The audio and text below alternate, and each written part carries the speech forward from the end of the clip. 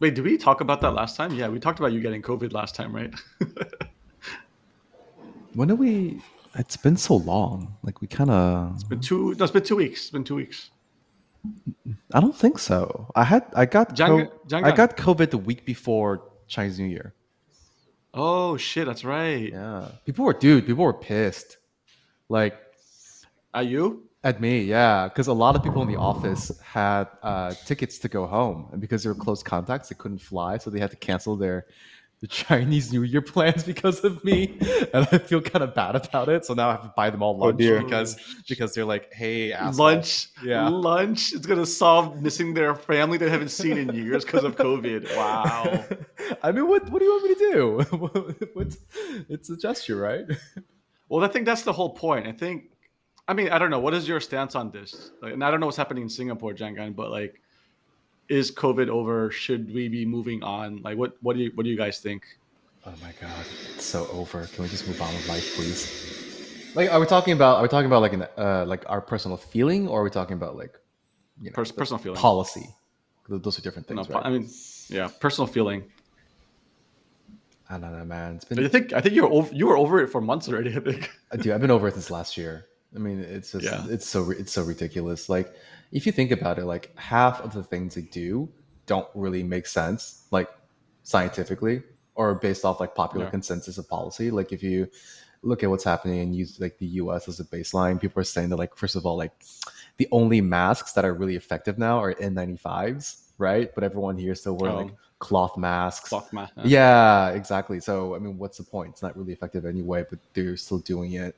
And then all of these like travel restrictions, like China has the most onerous travel restrictions, and they still have Omicron, so those clearly don't do Yeah. anything either. And at this point, I think a lot of these people are just like they're committed, right? It's like, oh, we've Yeah. taken this position politically or socially or whatever, and we can't back down now. So we just have to like go like lean into No. it until No, I think until that's the American view, right? I think here it's more of the fear mentality. People just can't let go mentally. No, I think it's I the think just Chinese view too. I think the people Chinese. are just scared. But I think I think people's sentiment changes from time to time. yeah, So that's I true. think That's that true. that makes policy making difficult, and also I mean you have different groups of people with different opinions. So it's hard to make everyone happy. So I mean if you look at the situation in No. China, like one week everyone's complaining that okay you have having too many restrictions, and the other week some other news came out saying that there's some like death toll in certain country. Then people say oh we're glad the government is doing the right thing. So it just Okay, wait. How much of this is actually media driven and actual populist consensus? I I don't think in believe the populist consensus, but yeah. Yeah, I think in the U.S. it's mostly media driven. I think Yeah, no, that's true. I think everyone I know back home in US, everyone's over it. I just don't know any person who's like I mean, like they've been so loose with mask wherever. Even here, even though there's a mask mandate, we just don't talk about it. No one, but everyone's loose with it too here. yeah. But I will say that even I mean, scientifically, whatever, blah blah blah. But even a cloth mask does help. I haven't gotten sick in the past 2 years, which every year I always get sick, like especially during the end of the year when people are getting together, right? So, I mean, there is some degree of it helping. I think. I think it's also a reminder for you to be more careful, right? I mean, because if you don't wear a mask, That's you true. don't pay attention. When you wear a mask, you sort of That's true. That's true. subconsciously keep a distance from the people around you, etc., etc. I think that helps. But I mean, like back like pre-COVID, getting sick was just like, oh, you get sick and you get over it, right? So I mean, that's just I don't know if we're ever gonna return to that anytime soon. you know. But But that's that, what it that should. also probably That's what. because you spend a lot of time at home. Yeah. You probably Now, spend I more. You mean, you probably spend more time at home nowadays compared to before COVID, well, right? For sure. that's Yeah. true. That's true. That's true. Yeah, but also I'm older. I don't want to get sick, so it's just But worse when I get sick. that's the thing, right? It's a disease, and you're going to get sick. You can't Yeah, prevent yeah, it. And yeah, trying yeah. to Yeah. like maintain this policy if no one is going to get COVID is just unrealistic. Well, I mean, I think the policy is fine as long as the majority of the population's vaxxed, then it's fine, right? Which most And if people people don't are want at to, this point, though, right? yeah, I mean, like correct, yeah, and every then country, every like the majority of the even the U.S. it's like 85% vaccination rates. yeah, So that I argument feel doesn't really it's hold yeah. water anymore. I feel we've given everyone a fair chance if they want to get vaxxed. If not, they're gonna get it and have it worse possibly. And I think that's their choice. We have to move on, right? So No.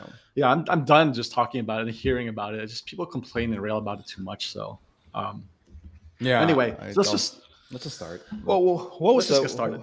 What was the discussion about cancel culture? Just curious. You want to talk about that first? We can talk about that first. I mean, whatever. I mean, it's recorded anyway, so Yeah. you can do the official start. Why not? Yeah.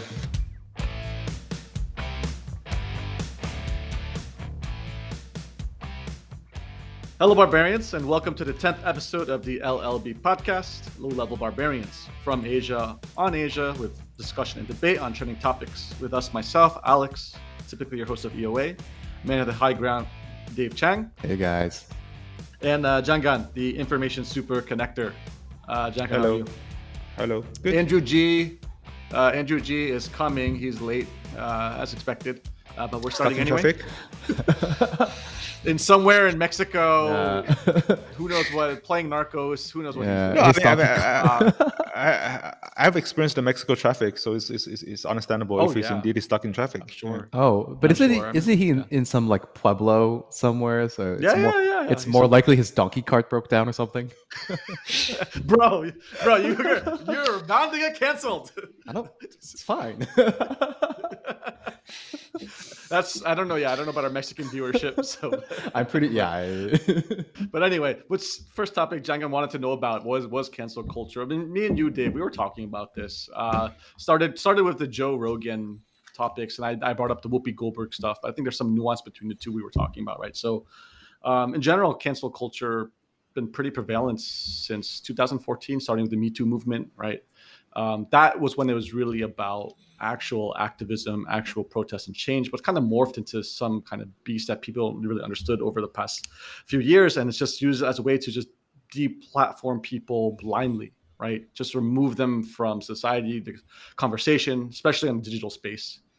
And I don't know. I think, Dave, you had some viewpoints, especially what happened around Joe Rogan versus Whoopi Goldberg and some differences there. And I don't know, maybe later on we could also discuss wider, how does that look for what we see locally in Asia too? I think you might want to explain to audiences here who Joe Rogan actually is. Yeah. That's true. I mean, it depends on what circle you listen to. I feel like if you're listening to podcasts in general, you're going to know Joe Rogan, right? So he's probably the biggest podcast show in America, right? But if not In the at world, this point, he's the right? biggest podcast in the world, right? Yeah. Right. So he has the widest audience. He's a very long format. He speaks to guests for an hour to a few hours, right? And they go. It feels very unscripted. Of course, I'm sure there's preparation and research done. It's like any production media company. You have a team behind it creating content and writers, right? So helping you do research. But probably for a large part, it's very genuine, authentic what he does. And he just talks to guests about various topics, very wide, right? And recently, he's been in hot water for misinformation. I think was the first one, right? Where he was saying a lot of things about like COVID not being real and this kind of stuff. I didn't really get into the water with it. I feel like media is driving a lot of the conversation, which I'm trying to avoid noise. But I think that's what the gist is. And more recently, he was called out for using the N-word, but apparently he's been doing it for a long time across many episodes, right? So Spotify removed like 70 episodes of his. So what happened was the woke mob wanted to cancel him, right? There was this big attempt to deplatform him, but Spotify stood their ground. They kept him, and he's still around, I guess. And it just didn't really work. So I don't know, Dave. What is your take on this? I mean, there's a couple things I think here with Joe Rogan specifically. So to provide some context, he's always been, as you say, sort of like this unscripted podcast format. I mean, he says he doesn't do any research, but that's actually a lie, or I think he's underselling himself. He actually does do a fair amount of research. If he has like an author or like a scientist on, he will read their work and he'll do some preparation, right? So I think that's a little bit disingenuous on his side. So just to build on your point, so what originally happened is he's always been sort of in the crosshairs of what probably called institutional media in the US, because he has these heterodox views on vaccination, right? So he's like most probably well known in the last year for saying that he took ivermectin, which is for when he had COVID, right? And then and then the story basically happened here is the establishment media painted him as sort of like a bit of a quack snake oil salesman. And the narrative that they sort of pushed was that ivermectin is a horse dewormer, and because he took this drug, therefore what he says is unreliable and can't be trusted. But what they kind of leave out is the fact that ivermectin is, first of all, he didn't take the horse version of ivermectin. There is a human version of ivermectin, so let's be really clear about this, right? And the fact that, so that's number one. Number two, he was prescribed ivermectin by his human doctor, so not a vet.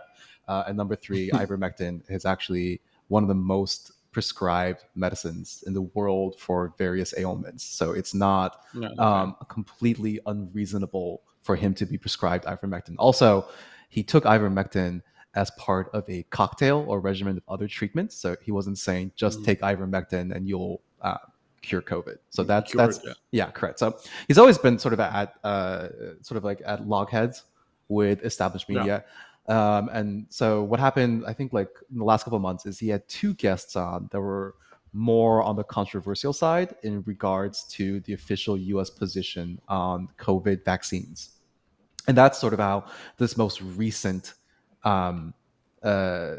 cancellation or this most recent incident came about. So I think really the story here isn't necessarily about Joe Rogan himself in the sense that of his views. I think what you see in the US is that established media has been losing credibility and losing power for probably the last 8 years, I would say, right? If you look at sort of like, the polls about like whether people trust established media, they've been losing viewership and they've been losing trust for a long time. And I think this is ultimately about power, right? So Joe Rogan is the largest podcast in the world. I think the numbers he has are ridiculous. I think like each session gets like 20 million downloads or something, which far outstrips anything that like CNN, Fox, NBC is doing. Right. And I think they've sort of reached this crisis moment now that Donald Trump is gone and they don't have the Donald Trump boost anymore, where they're doing everything that they can or anything that they can to sort of like reestablish themselves as an authority. And this character assassination on the number one podcast in the world, I think, is just sort of the tip of the first salvo. Right. And I just want to say one more thing about before I let someone else jump in is, in regards to Joe Rogan specifically, the problem here isn't Joe Rogan, right? Joe Rogan is sort of in that elite category, sort of like a Dave Chappelle, where he's too big to cancel. Like you can't actually cancel him, right? Like even if Spotify were to kick him off, he could just go start his own platform somewhere else, and all his followers and all his viewers would go with him. It doesn't actually matter, right? The more pernicious thing is it's actually the second tier, third tier, fourth tier content creators, right? So if you set a precedent that the biggest podcaster in the world can be canceled, what does that say about everyone else who doesn't have nearly the reach that Joe Rogan does? Like you were joking, like we're going to get canceled, but that's like honestly the issue, right? Like if you sanitize and down the line, it's secondary, second or third, down the line effects, right? If you say that Joe Rogan can be canceled, then that means anyone can be canceled, and that's like anything that anyone says is going to have to be this ultra sanitized institutional version of the narrative. And that's like the true pernicious danger of this entire incident, right? So thankfully he hasn't been, but I think people who are advocating for his content to be removed, for him to be canceled, have to really think about what the implications are for free speech, right? If you care about free speech. And so that's someone else talk. Well, I think there's two interesting lines there in that one is talking about the machine of media, right? And then the other line is the whole free speech thing. Because even us being from where we are and the topics we have to adjust, we actually have to toe the line more carefully than other people probably. Whereas if we're in America, we probably could just be all let out loose and say whatever we wanted. But certain countries, if this ever catches on the radar, we do have to be more careful, right? So that I think people take that as a privilege that they don't realize that they have, or they don't really, they've never lived in another context, so they just can't appreciate it, right? And I think the piece about how the machine works, my question to that would be is like, do you think that's more towards optimizing revenue dollars, or I mean, I'm sure there's a part of it's going to be this, power play in politics and controlling narrative for players in part of the machine, but not running the machine, right? But I don't know. My gut feeling is that it's just maybe they're just following the system and they need to get the ratings, they need to get the advertising dollars, so they follow what's going to do that, and it's a vicious cycle that they can't really get out of at this point, the way everything's built. Well, it's both. I mean, Yeah. money and power are intrinsically linked in any society, in any culture, right? I don't think that makes a difference regardless of where you are. But yeah, I mean, the other interesting thing too is also like, if you think, like to bring up Whoopi Goldberg. So Whoopi Goldberg also kind of got canceled a couple weeks ago because she said some fairly insensitive things about the Holocaust. Essentially, she said that the Holocaust wasn't about race because it was, her logic is because it was white on white crime.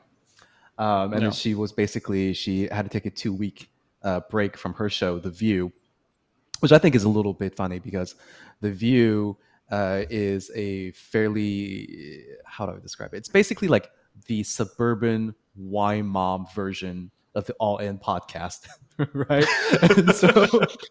They're big. They're actually pretty big advocates for what's the word I'm looking for? Basically, uniformity in opinions. So their show has definitely called for other people to be canceled, and so I think this is an interesting thing because it's an instance of like the monster eats its own. If you build this machine and you build this system, if you build these precedents, right? There's nothing to prevent those same tools to be used against you at one point, and I think that's also a danger, right? If what's really interesting was like many years ago, I think it was like 20, 30 years ago, the ACLU actually defended, I think defended the Ku Klux Klan because it's a question of like, where does your priorities as a society lie, right? The priority stack of your social contract.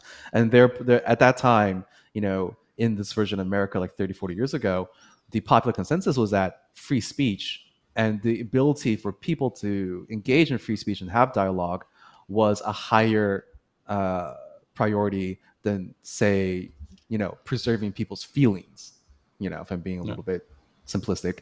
And I think, that dynamic has Really changed. Yeah, I'll send you the court case. ACLU defends. Like, no. In that case, why can't you call a person fat when the person is actually fat? You can't. This is the thing. In the U.S., you can't call people fat anymore. No, but even in the past, you couldn't, right? It was much more acceptable. It was much. I think. Yeah, the bandwidth was more. Bandwidth was more, I think. Oh, hello! Look at this guy. Look at this Tarzan. Found Indian Jesus. How's it going, guys? Long time no see. Good, man. How are you, sir? Yeah. Where are you now? Still in Mexico City, CDMX. Okay, cool. Wait, the last time we spoke. But I think you've upgraded from basement to another basement. This is true. Just keep moving basement. Whoever will host me and not realize the brown Indian guy is, underground, basically. Yeah, they think you're the cleaner or something. That's right. You actually do look quite local. Yeah. Yep. So we're just talking about cancel culture, and I got fairly good because I'm not been particularly following this. But I got really good lowdown from Alex and Dave about what's going on in the US with Joe Rogan, etc. So and Whoopi Goldberg. Whoopi Goldberg as well. The way I look at it, I see true parallels. From my sort of simplistic Chinese perspective. First is that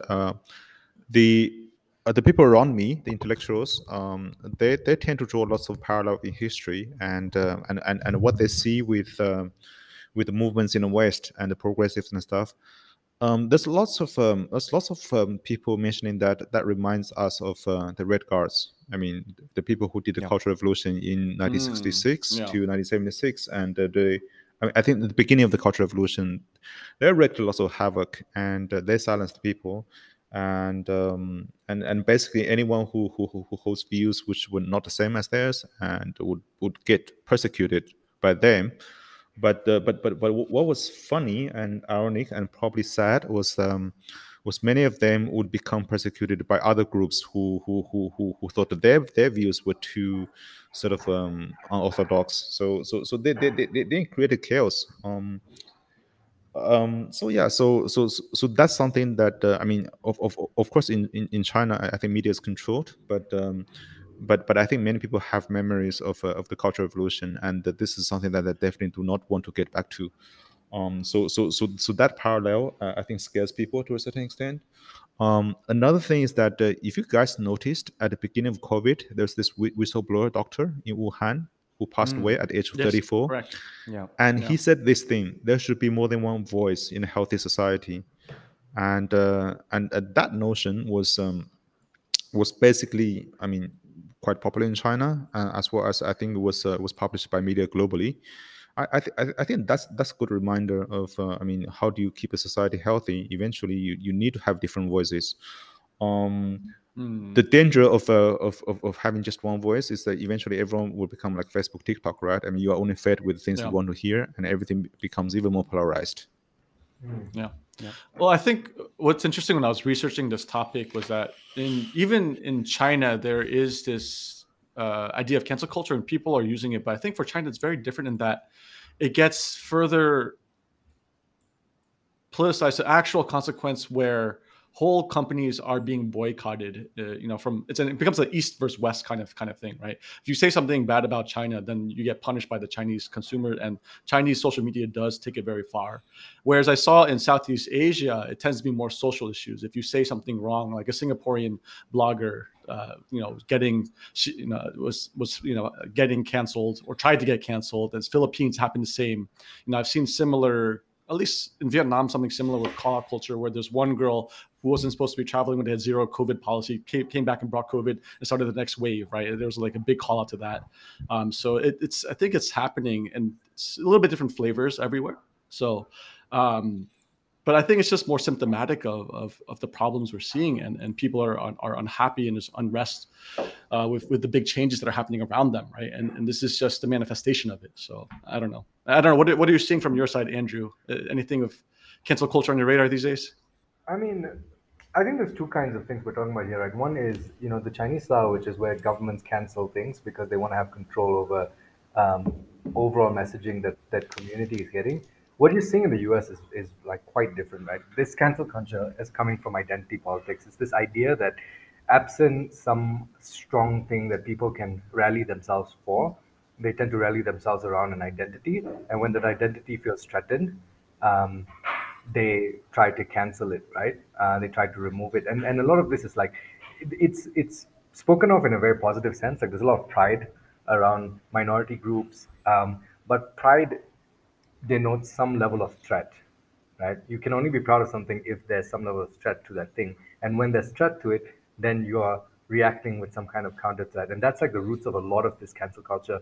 But I think the Joe Rogan situation is very different. Like it's No, I was just thinking because I talked to your partner, Amy, in her podcast, and the one comment she made about China was that now that China's like the second world largest power, soon to be the first world largest power, their national identity and pride also is very much tied to this. And a lot of the government canceling, for political reasons starts from social reasons too, because people feel attacked from a Chinese identity perspective too. So I would argue it's not too far off from what's happening in the West, Yeah, I would agree with Alex, and I also think that I mean, the notion about Chinese government canceling things is not true. There are things which never existed, and what do we mean by government is canceling that? They just don't exist. I'm not sure if that was Sorry. a No, joke the or government not, didn't but cancel it. They just don't exist. Yeah. Falun I see who? what you did there. Oh, I see I see yes. what you did. Okay. Wow, nice. What cancel culture? Yeah, I think that's a cue to move on. No, You remove like, both sides of the Smooth, discussion. nothing to see here. But to be honest, the Joe Rogan thing is not about cancel culture. Right? The Joe Rogan thing is this whole So like Yeah. it's like controlling the messaging on yeah. vaccination and what's the best kind of treatment for vaccination. So I'm not sure if Okay. it falls within the same ballpark. So there was discussion I had with the propaganda official in China a few years ago. I think casual discussion. I was asking him about Google, why Google is not available in China, and his response is that Google's technology is not sophisticated enough to meet the requirements of the law of China, so therefore they can't. Um, yeah, I probably different kind of sophistication, but I could actually believe that on a technical level, depending what the government wanted to do. Also, interestingly, did you see that Cambodia is erecting the same type of infrastructure for Cambodia? They have an internet massive firewall too now. I think that they're starting for probably the same purpose as China, right? I just saw it in the headlines this morning. Um, when I was in Iran a few years ago, and the funny thing about Iran is that they erected the wall as well, but the wall is not very tall, so you can basically download every VPN and get around it. So Yeah. what I heard is that the government approached a few Chinese companies, including Baidu, to say that, hey, can you build a firewall for us? And because all those companies are US listed, nobody wanted to do it.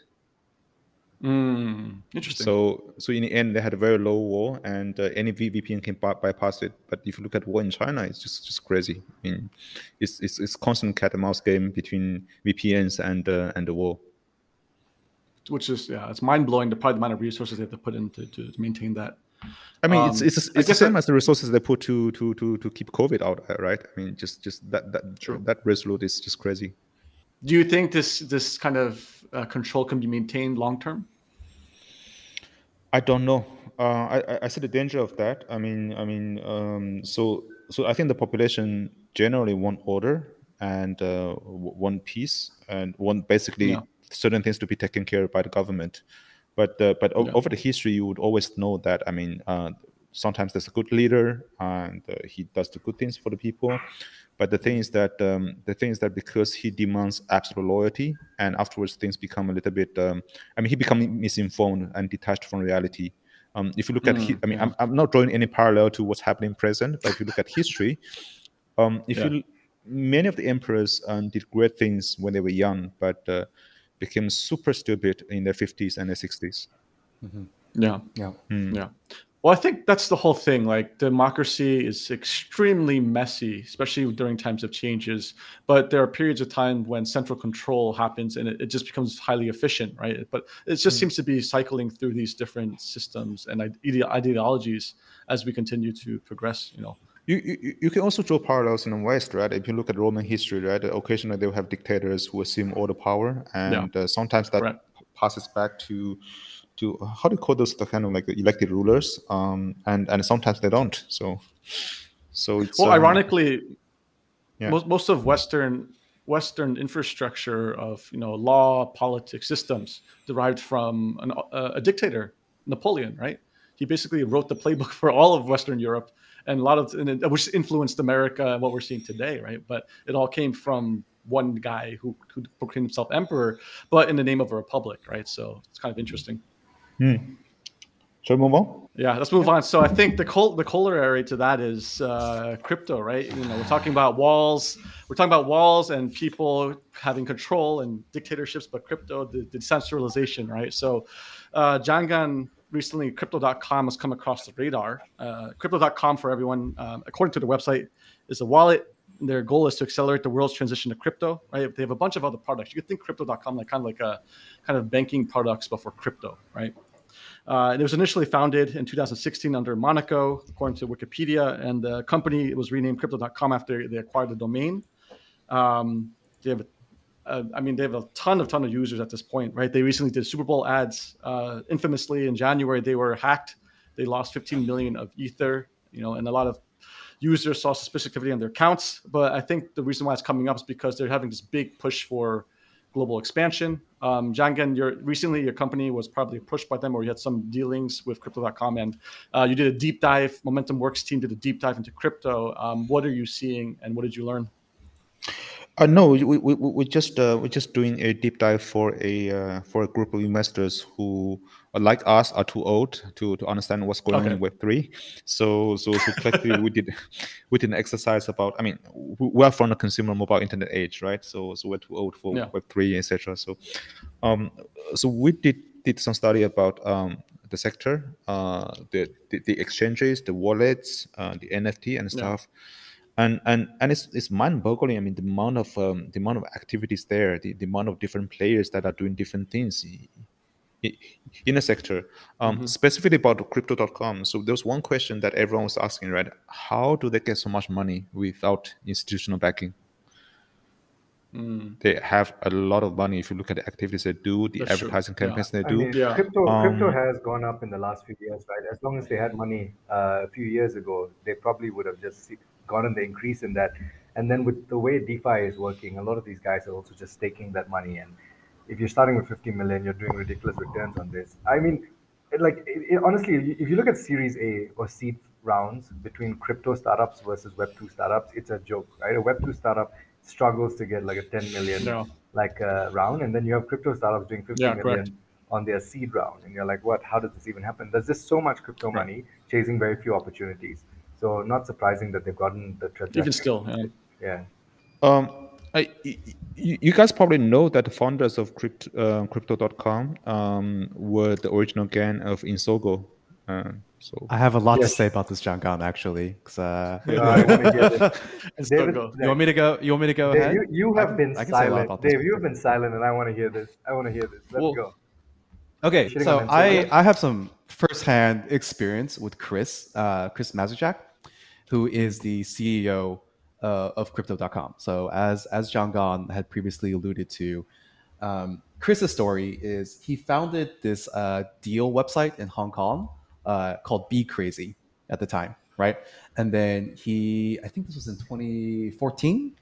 Yeah, around 2014, he hooked up with Patrick Grove, and they did a deal where they took Be Crazy, they took Patrick Grove's daily deal website, which was called Dealmates at the time, and then they bought Living Social's Southeast Asia assets, which were predominantly in Sogo. So that's how I come to the picture, because I was managing part of Living Social's Southeast Asia business. And so what they did was they did a roll-up deal, and they IPO'd that on the ASX under this brand called the iBuy Group.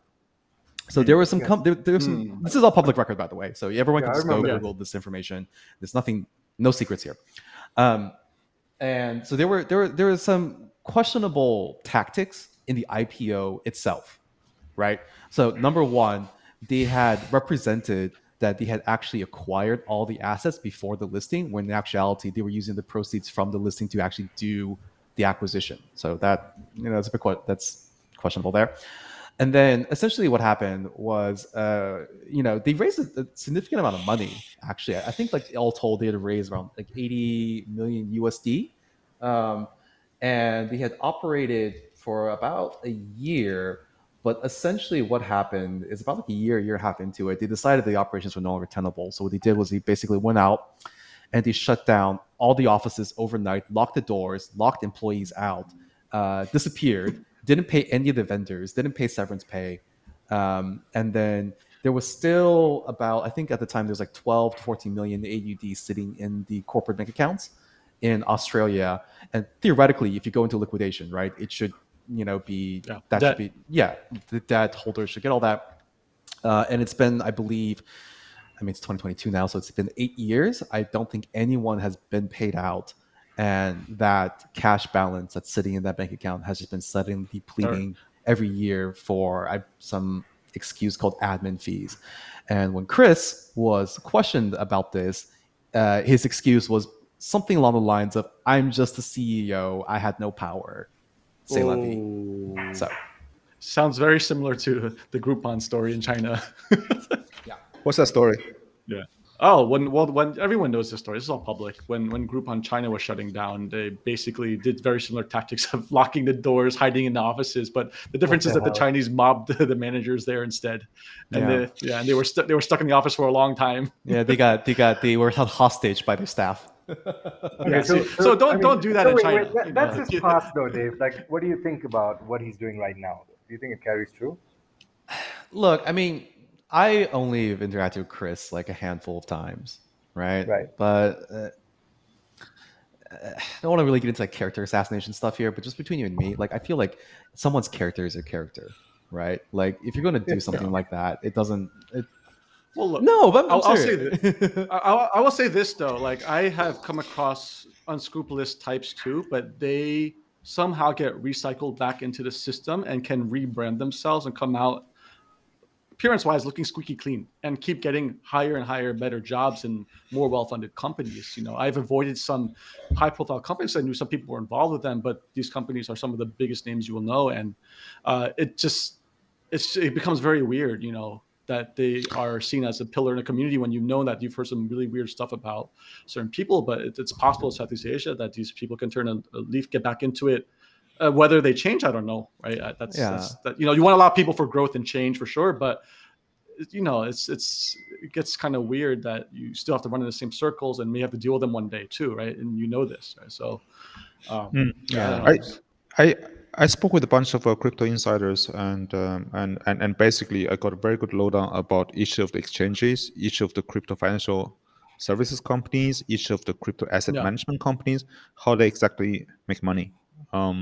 So specific to crypto.com, they did ICO, I think under the previous company name back in 2017. I think raised about 27 something million dollars.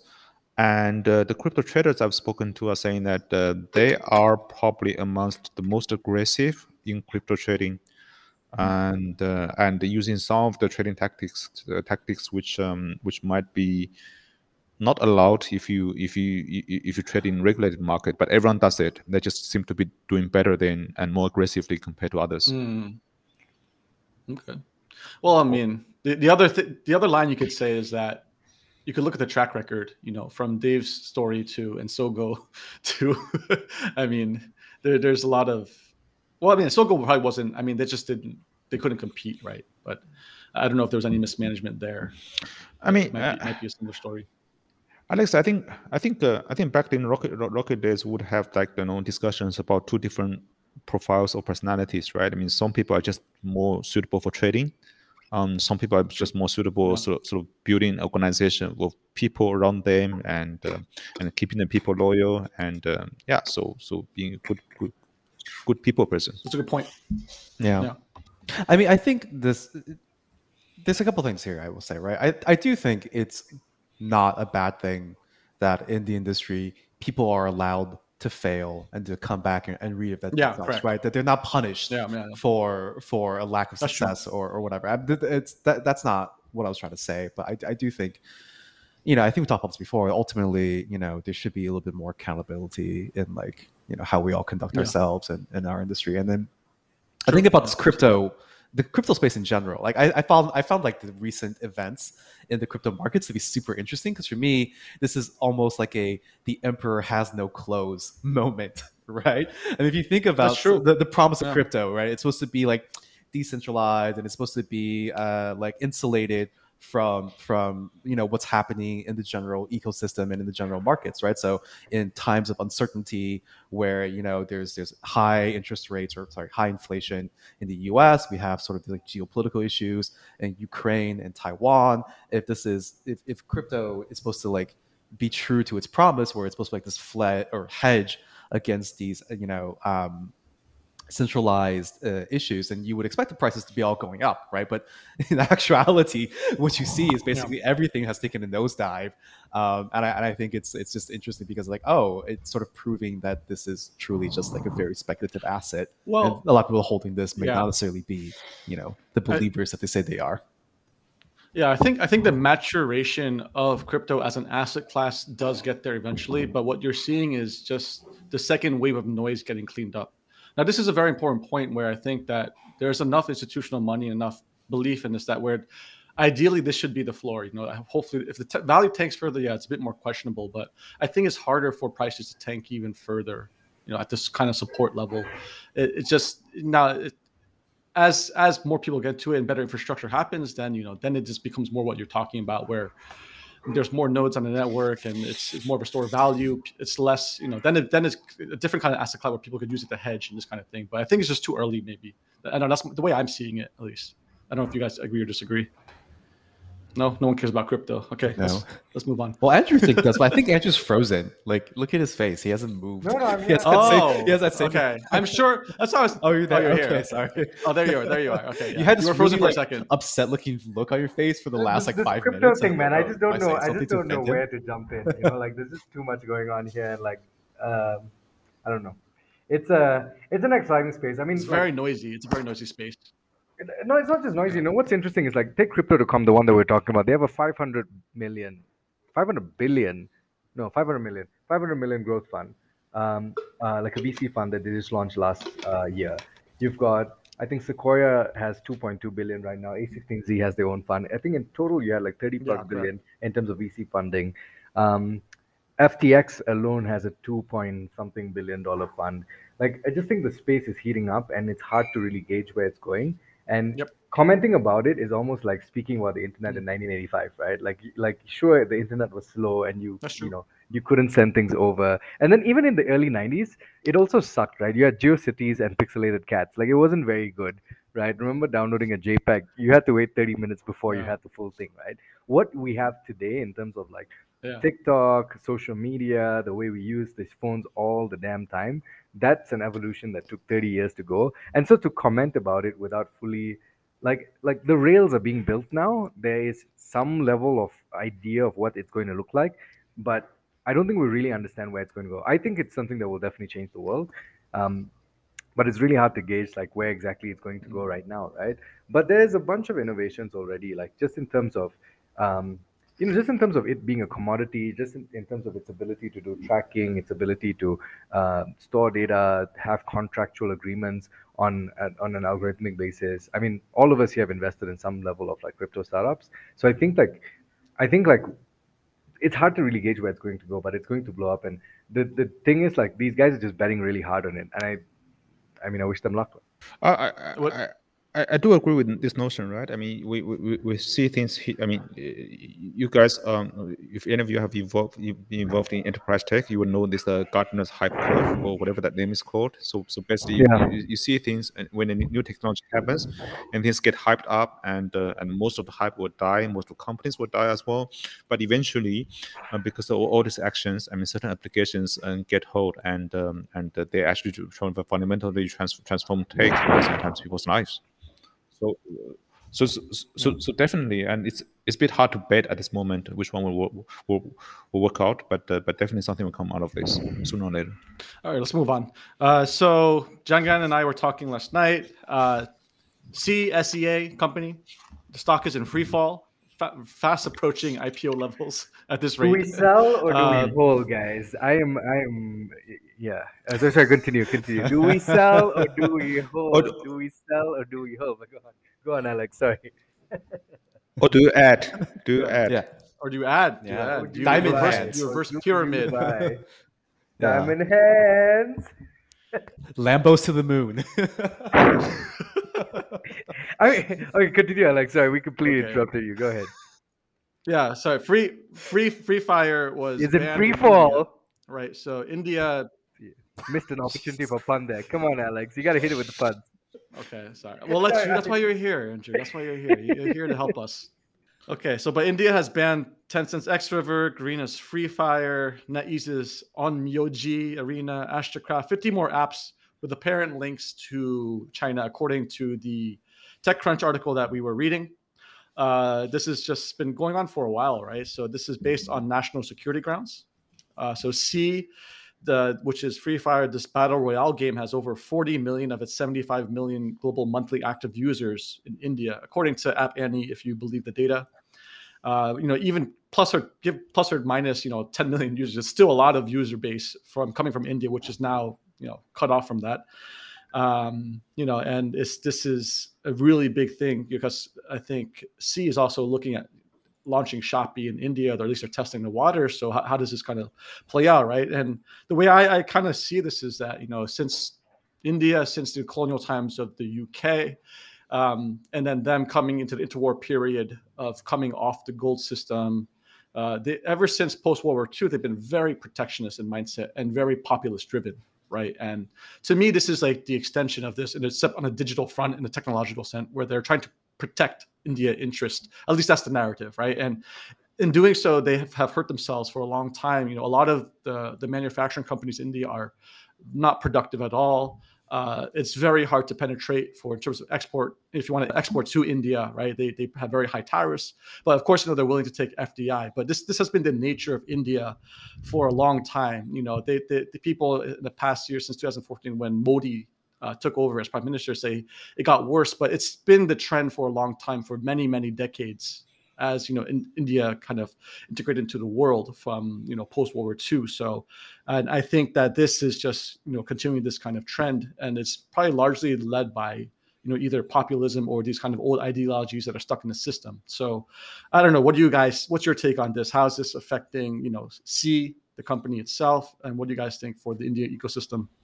I just want to call out something before we get into the details. It's kind of crazy that this is happening 6 months later. Like 6 months ago, we were talking about the same thing happening in China clamping down on gaming, and now it's happening all over again in India. And I wonder if this is like a pattern that you're going to see globally among these developing economies that have some level of like strong central control or the ability to actually like crack onto these Yeah. apps.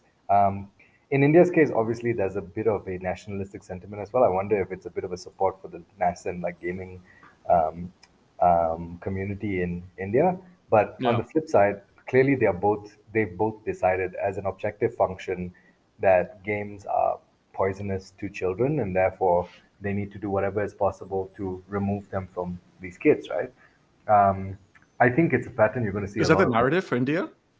I mean, to some extent, if you read the blogs and like what people are saying, that's generally the case. And I Hmm. I think it's the same narrative for the both of them, and arguably the same discussions are happening in Brazil and Mexico and a whole bunch of other places. And if you have a few other countries with like plus 100 million populations do the same thing, oof, it's going to be rough, right? Um, what's funny is it's coming from developing markets, not developed markets. So it's a very and theoretically it can only come from developing markets. Like it has to be markets where they do believe that this is really that harmful, but they believe that there's a strong ability for the governments to actually step into individuals' lives and actually take control and change these things, right?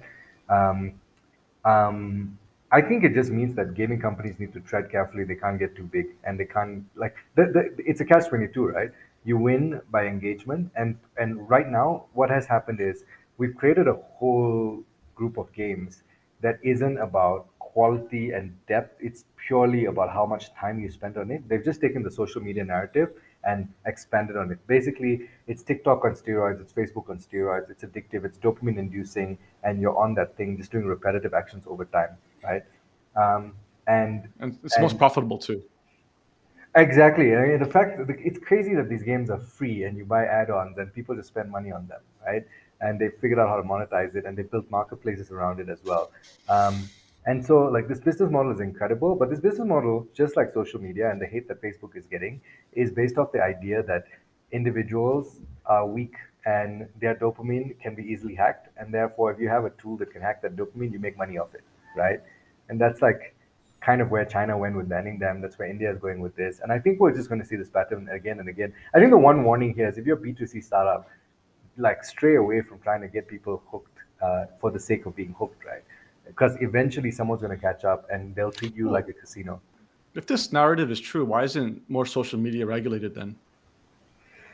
For the same Well, reason, fatty food isn't banned or alcohol isn't treated as badly as other drugs, right? Humans Mm. are short-sighted, right? Like alcohol is probably the worst drug that we know, No. yet we legalize it and we legalize So it's an more. easy target. It's an easy target. It's not social yet, right? It hasn't been embedded yet, and it's easy to like.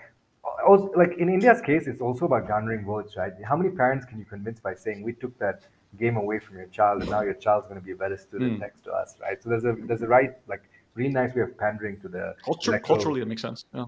Culturally it does make sense, especially when you believe in authoritarian governments and you say like, oh, this is my lord and leader, look at this guy, he's doing all these incredible stuff. And if you look at like the BJP and like how they presented themselves over the last like few years, it's a very strong arm government that repeatedly tries to show that they don't give a f about any sort of cultural values. They just want to do what they believe is right for Hindutva, for Hinduism, and it's like a continuous thing that they've been doing, right? Like they've just been like continuously like breaking cultural ties, and I don't want to get into the details of India, but like you know this like strong arm, iron fist, we control things, we make things better for you. Personality is just right within their veins.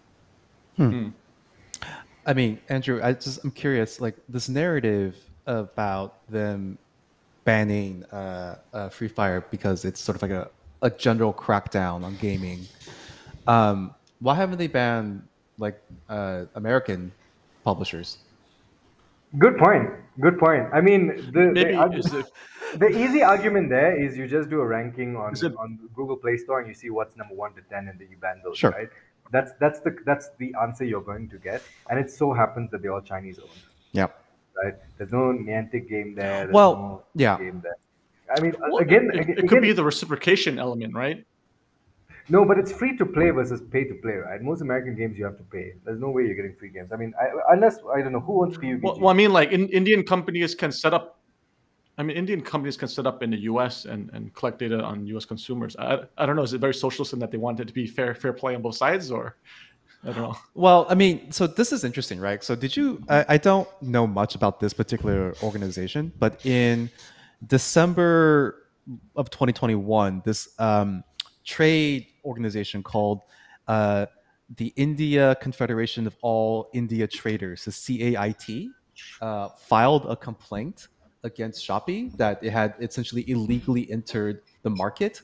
And I'll send you guys the link to this later. And then they were saying there were questions about who essentially the nationality of the true owners of Shopee, and the way that it had made it sound was this is both one sort of like a populist, as you said, like sort of a protectionist angle, and also sort of like a nationalist angle. I don't know if you guys have been following, but there's been sort of like a series of these incursions or like skirmishes on the border of India and China in I think it's like the Nepal Kashmir region or the Himalaya region, where essentially their soldiers will get into fistfights in the mountains, and there's actually been some casualties from this. So I'm just curious with like, yeah. I think Dave, the same confederation you've talked about and has done multiple protests and open letters or whatever against Amazon. So if you look at some of the restrictions that Amazon received in China, many of them came as a result of the strong industrial actions from these guys. And I think was it beginning of last year or the year before? Bezos was in India. I think maybe the year before was India, and these guys were holding protests everywhere. Yeah. Fundamentally, I don't believe any of these organizations are sort of ground-driven, sort of democratically elected leaders trying to represent the interest of the traders. I think they are driven by big interests behind them. I don't know what these interests are. Yeah. But if you look at the C's case, right? Shopee is trying to get into India, and I think they have reason trying to do that because they look at the biggest e-commerce players, Amazon, Flipkart. They're doing what, a million, 1.2 million orders a day, which for Shopee is like it's like a fraction of what we do in Indonesia. So they see opportunity, and also I think they recognize that in India you can't do cross-border shipping goods from China because there are few companies who have tried that. They have all been banned or harassed by the customs. Of course, they have great tactics. Cost is too high too. The cost, I mean, for certain categories still makes sense. But so. but the thing is that India doesn't allow foreign companies to do retail. So basically, if you have to sell it wholesale into India and find a proxy to sell it. Yeah. So that's what happened with Jabong, right? With Rock Internet's first generation fashion companies. It was such a weird structure where they had two entities set up for the fashion e-commerce for India, where and there's a line down the warehouse where that one company for handling logistics and the other side was, the e-commerce arm, and they had to pass it to each other. I think Amazon did something similar, right? They have local proxies to be the master seller on the platform. And there's this company called Cloud Factory from China, which passes the account through a local proxy, and when they're doing the cross border. But back to Shopee, so they see that the market is big in terms of volume that has not been exploited fully by the companies. And if you look at the traction Meesho has been getting, and so Shopee is saying that, hey, what Meesho is doing, we can do the same thing. Why can't we take part of this market? But the problem is that, I mean, when it comes to this kind of big countries, you always have like two types of logic, right? And first is a business logic, and second is a political logic. So it works in China, it works in India as well, right? I mean, certain things that Tencent reduced its stakes in C, so basically sort of relinquish the control. I mean, or whatever potential control they might have. I mean, I think that might be enough to convince regulators in China that C doesn't have Chinese control. But when you try to convince someone who just believes that you have Chinese control, and for you to argue that case is extremely difficult. So I don't see that they will have even if Shopee manages to penetrate into India. I think politically, I think they're going to have a hard time. Any final comments before we move on to the last topic? Do you hold? Do you sell? Do you add? So what's your sense? Oh yeah, we haven't answered the question. So wait, let's dive into SE in particular, right? So it's been on a free fall these last few weeks, and what does everyone think? So there's pressure from multiple ends, right? Tencent is coming out. You got Free Fire being banned in India. You've got questions about their international expansion strategy and the ability to finance debt. So how does everyone feel about the stock and what we should do with it?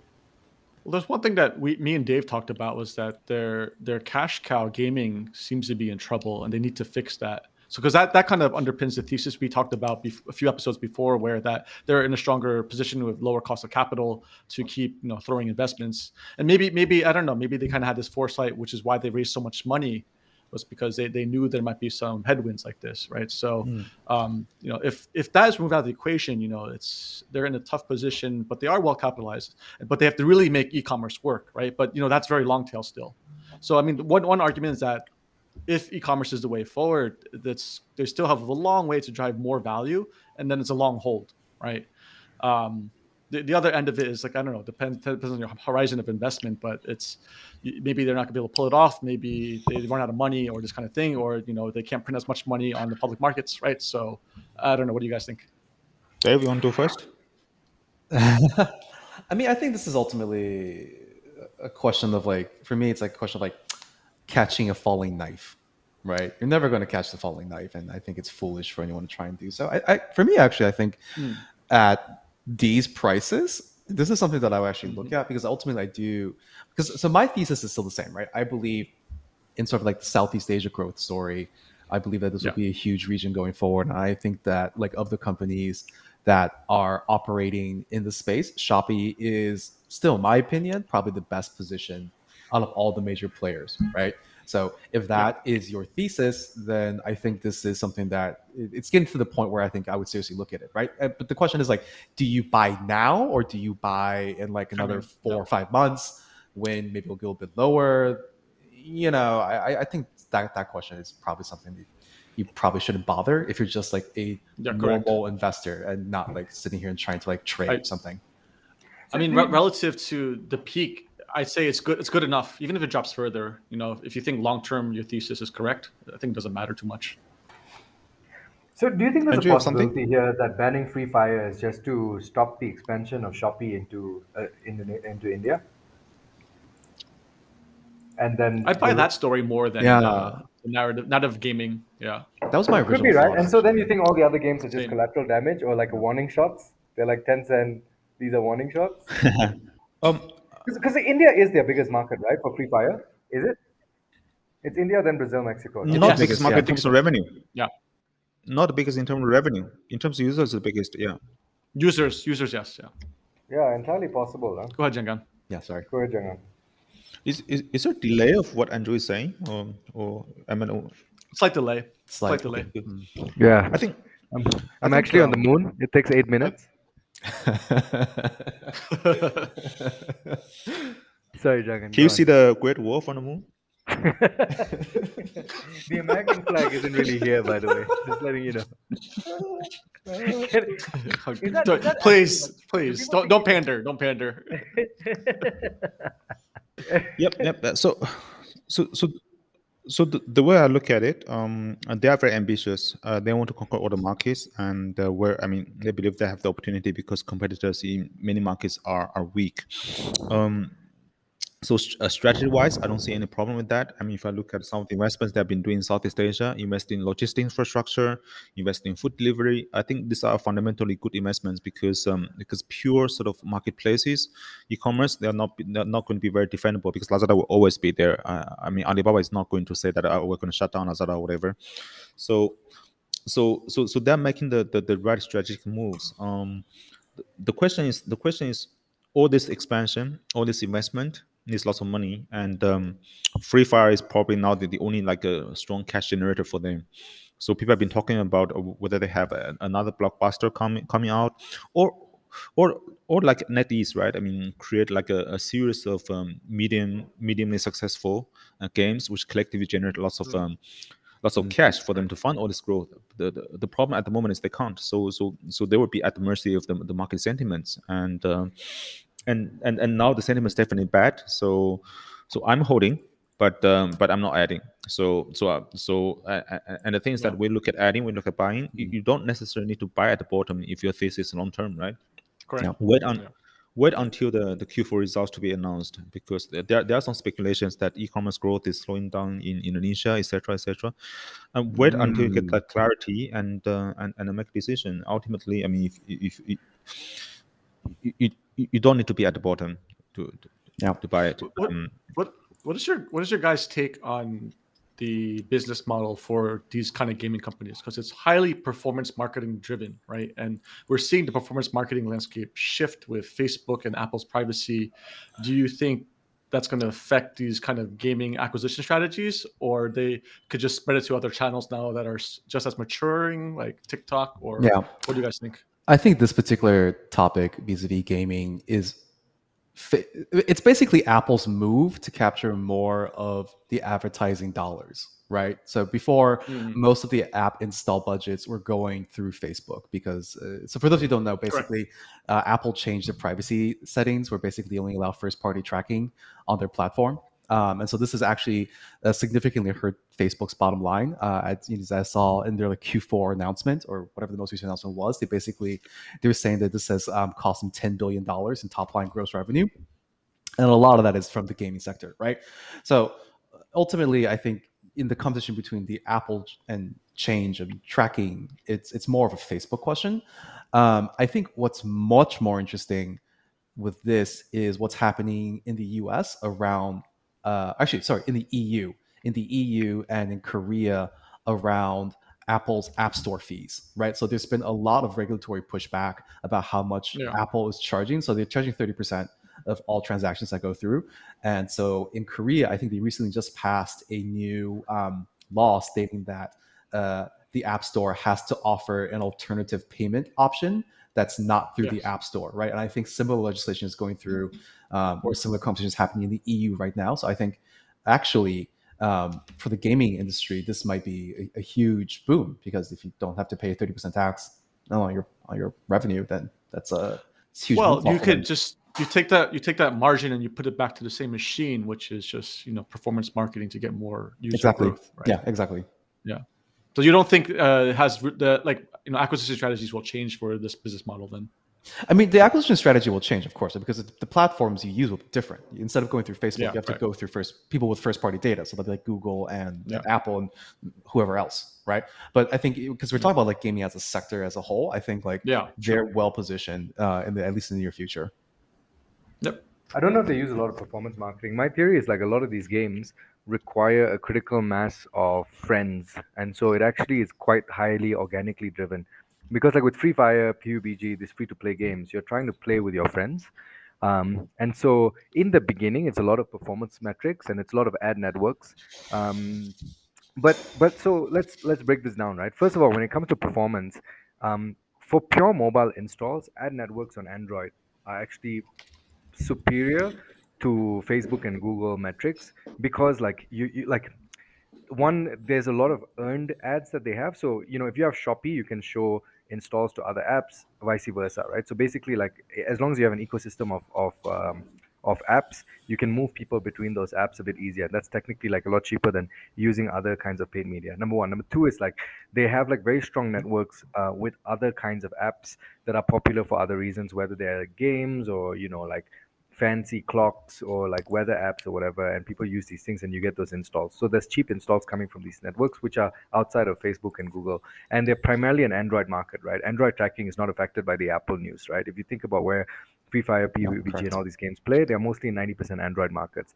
Then you break it down to another level, which is how do they actually grow and where are they right now? In the first 2 years, maybe there's a lot of performance marketing, but once you reach a critical mass, like the people that are playing these games are mostly 12 to, I don't know, 24-year-olds. I'm just like throwing a number there, right? Like I don't know where the cutoff happens, but I assume if you have a job and you're 24, you're probably not playing too much Free Fire.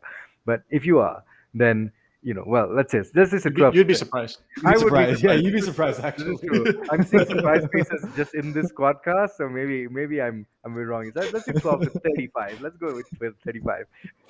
Right. Okay, that's So probably more accurate. so Yeah. so um so basically, I think Well, like in those ranges, people yeah. are just like 8 out of your 10 friends play it. You have to be like playing it as well, right? So it's just like organic installs at some point. Well, yeah. My thought is that there's a life cycle of profitability for each game, and then by and large, performance drives all of it. But I think if you get a viral factor and it just lowers your customer acquisition costs, right? So, but by and large, my understanding of talking to people who had to execute on the marketing side for like games and stuff, it was like the main engine of growth is always performance marketing. It just of course of all performance marketing, it just becomes less and less effective over time, right? So, but I don't know. I've never done it myself, so maybe you're right. Nope. Yep. What's next? Okay. All right, last topic: Delivery Hero numbers. Delivery Hero earlier in this month, we saw a really big drop in share price. They lost. How much did they lose? Right, it was something like 30%. a quarter of its value. Yeah. Yeah, it's a quarter of its value to 50%. Maybe by now I it's think 50%. I think 40% or something. Yeah. 40%. Yeah. They disappointed on profitability outlook. I mean, the larger this, because coming off COVID tailwinds, things are opening up again.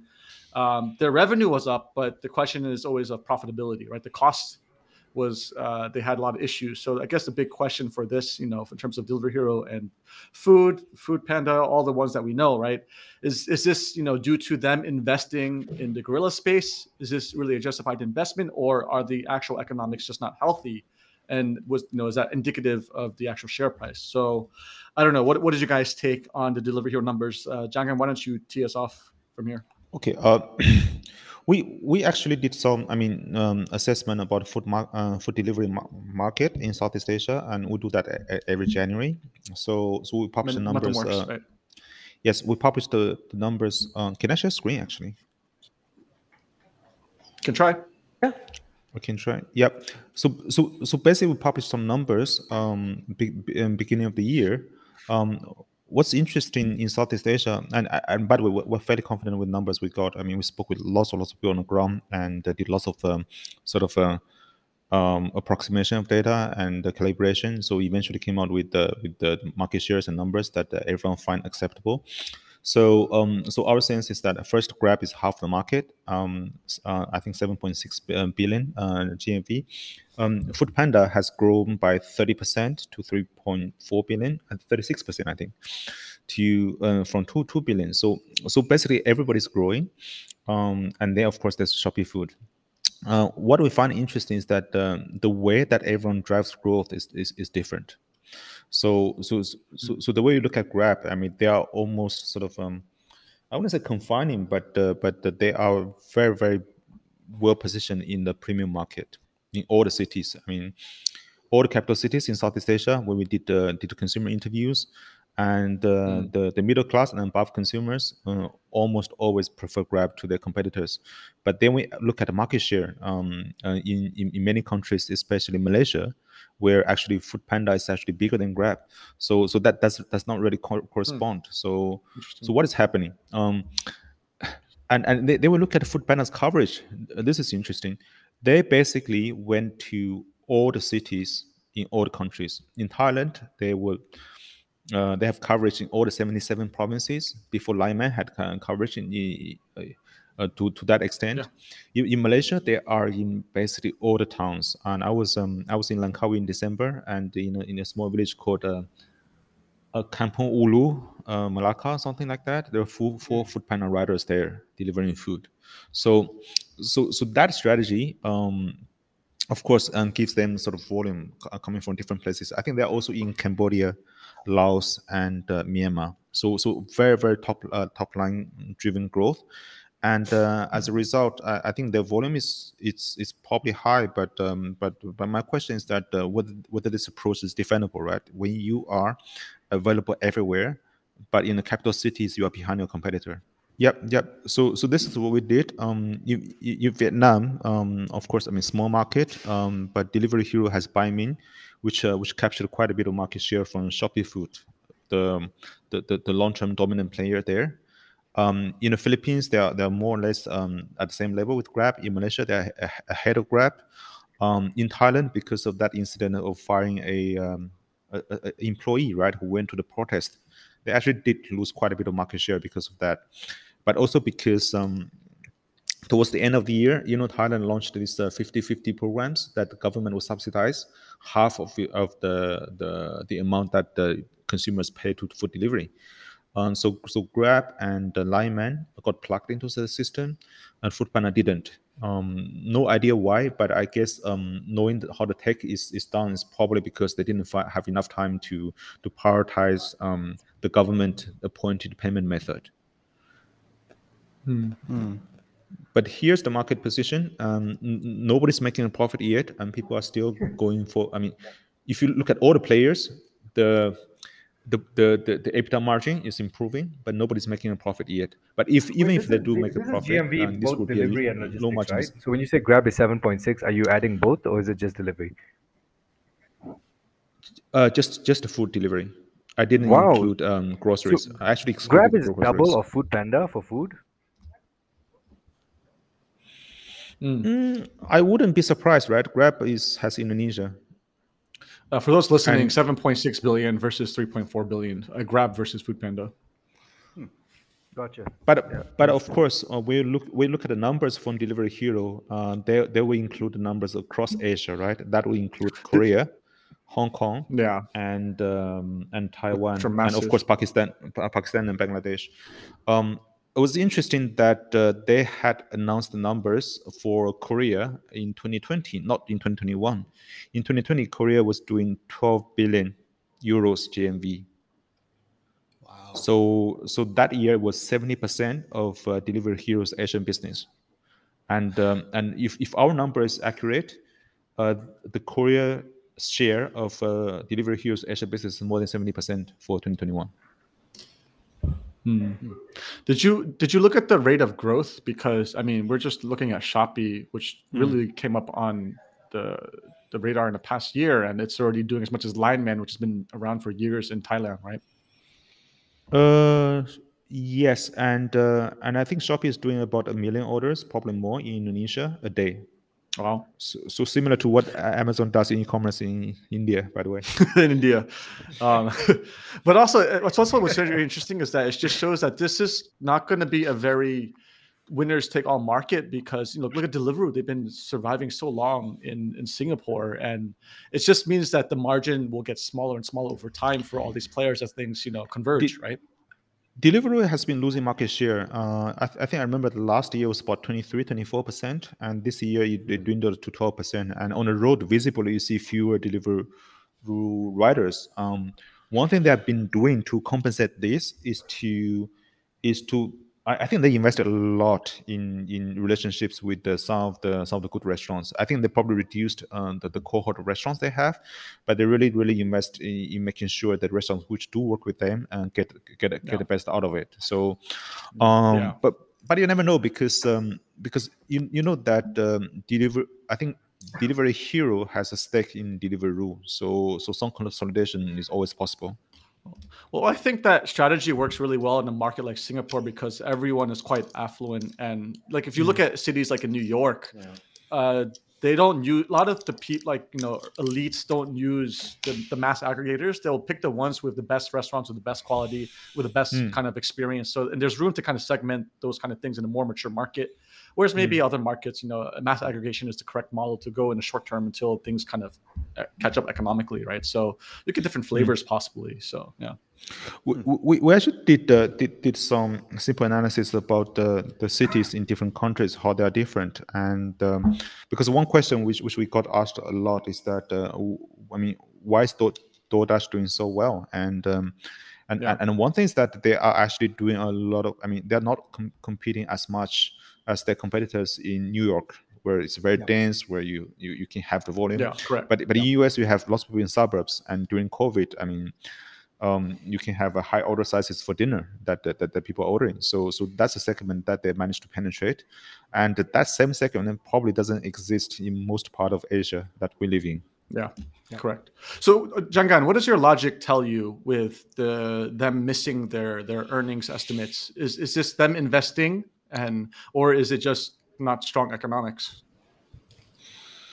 I think they've been told by investors to focus on the top line. So all this growth into the smaller cities, into more markets, it's geared towards top line growth. And if you look at what happened in 2020 at the beginning of the pandemic, and both Grab and Gojek were actually quite restrained in promotions in the food delivery sector, because they were gearing towards IPO and they learned from WeWork. So they were trying to rationalize, but that was a time when Foodpanda came in aggressively acquiring the users, which is a rational strategy, because at that time when you try to acquire additional users, the CAC is low, the customer acquisition cost is low, so you end up having lots of users. But the question is that how do you build something sustainable out of that? Yeah, exactly. Yep. Okay. So I don't know. Does anyone have a take on that then? Do you think? Because it feels like a lot of these food players are trying to push into the 50-minute deliveries that we talked about earlier, and I don't know. I recently talked with Blake, our bestie from Easy Taxi. He's the MD for Lalamove, right? So he was basically responsible for the whole international expansion to Asia and now US, where he's now based. And he's been trying to scratch his head. So Lalamove is the perfect corollary for the logistics arm for these kinds of deliveries. So he's thinking about this problem every day. And he couldn't figure it out for US, where there's lack of density, very high cost. He says there's possibly demand, but I don't know. Our discussion was that maybe it kind of makes sense more for the European markets where there's very dense centers. Maybe for China, it makes sense too. LATAM, it works. LATAM has incredible unit economics and density. Yeah. But for US, I think it's a big struggle. So maybe this model makes more sense globally outside of a big country that's spread out like US. I don't know. If you look at China, Miss Fresh and Dinomizer both are US listed companies. You look at the economics, and they have not exactly proven this model that can be profitable. So the big question is that, can anyone prove that grocery can be done online in a profitable and sustainable way?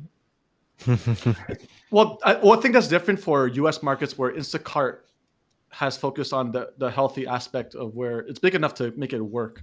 Other countries, I'm very skeptical about, though. I don't know. But Andrew, you're a user. You actually use it a lot, so maybe you have a better take on this. I don't know. Well, I don't go for groceries groceries on apps and stuff. What do you mean? Both groceries or 15-minute deliveries are kind of somewhat interrelated. Dude, I think there's a same thing I said in the last podcast we had, right? I think the unit economics works because of the pandemic. Whether or not it lasts for the long run is questionable, but I think there is a model where this stuff. Does that mean you'd be shorting these companies? No. I think there's a model. Would you short Uber? Would you short Delivery Hero? Dude, it's a catch-22 here, right? One is there's sufficient retail support for these stocks that they will do okay over time, right? And then the question is will most people move towards having their food delivered to them, whether they are at work or at home, regardless of whether it's a work from home kind of situation, right? I think the world will move to a model where more and more people want to eat at home. And so when that happens, the question is who are the winners and how do you bet on them? I think these platforms do have a chance. It's just hard to figure out who's the winner. All right, guys. Dave, you haven't said anything about this. What do you think? Well, I think that's I just have one point, because actually reading about this. Interestingly enough, I think it's the difference between like food delivery and instant sort of quick commerce. Did you guys know that Joker loses $159 per order? I'm not surprised. No, I'm not Sorry, surprised, sorry. but like Gross or net?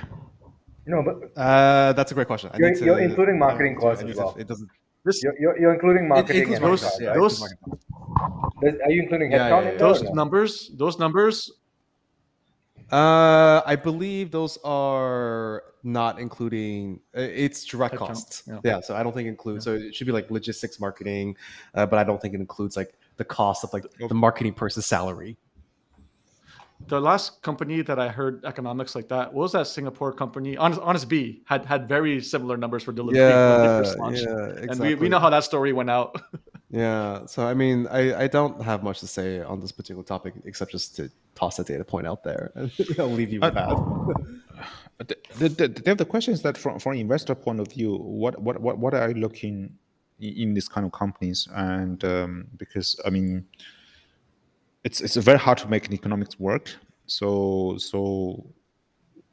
I mean, how does it make sense? Well, I don't think it makes sense, but I've always been very, I feel like I've been very consistent in my take on that. These quick commerce companies and grocery delivered on the internet, these companies don't make sense to me. I don't understand why we keep, trying to do the same thing over and over again. So you're asking the wrong person. Do you believe that someone will eventually figure out how to do delivery on how to do groceries online, and that there's a strong sense of FOMO here going on? I think what happens. Okay, well, never say never, right? I mean, given the long enough period of time, of course, it will eventually happen, right? But I think what happens here is people, get too seduced by like the market size and the narrative, right? And I think people get, I don't say greedy because that's probably a bit simplistic way of phrasing it, but like people are always going to come back because the market exists, or just because it can theoretically be done, doesn't mean it should be done. I think is where I'm going with this one, right? So I think, this is people trying to solve a problem that doesn't truly exist. Well, I think you do create a new category, but it's just not as big as the valuations are right now. Like, technology brought in this. There will be a percentage of people who would like this, but maybe it's just not the TAM that it's not the whole grocery ecosystem, market system, right? That's what it is.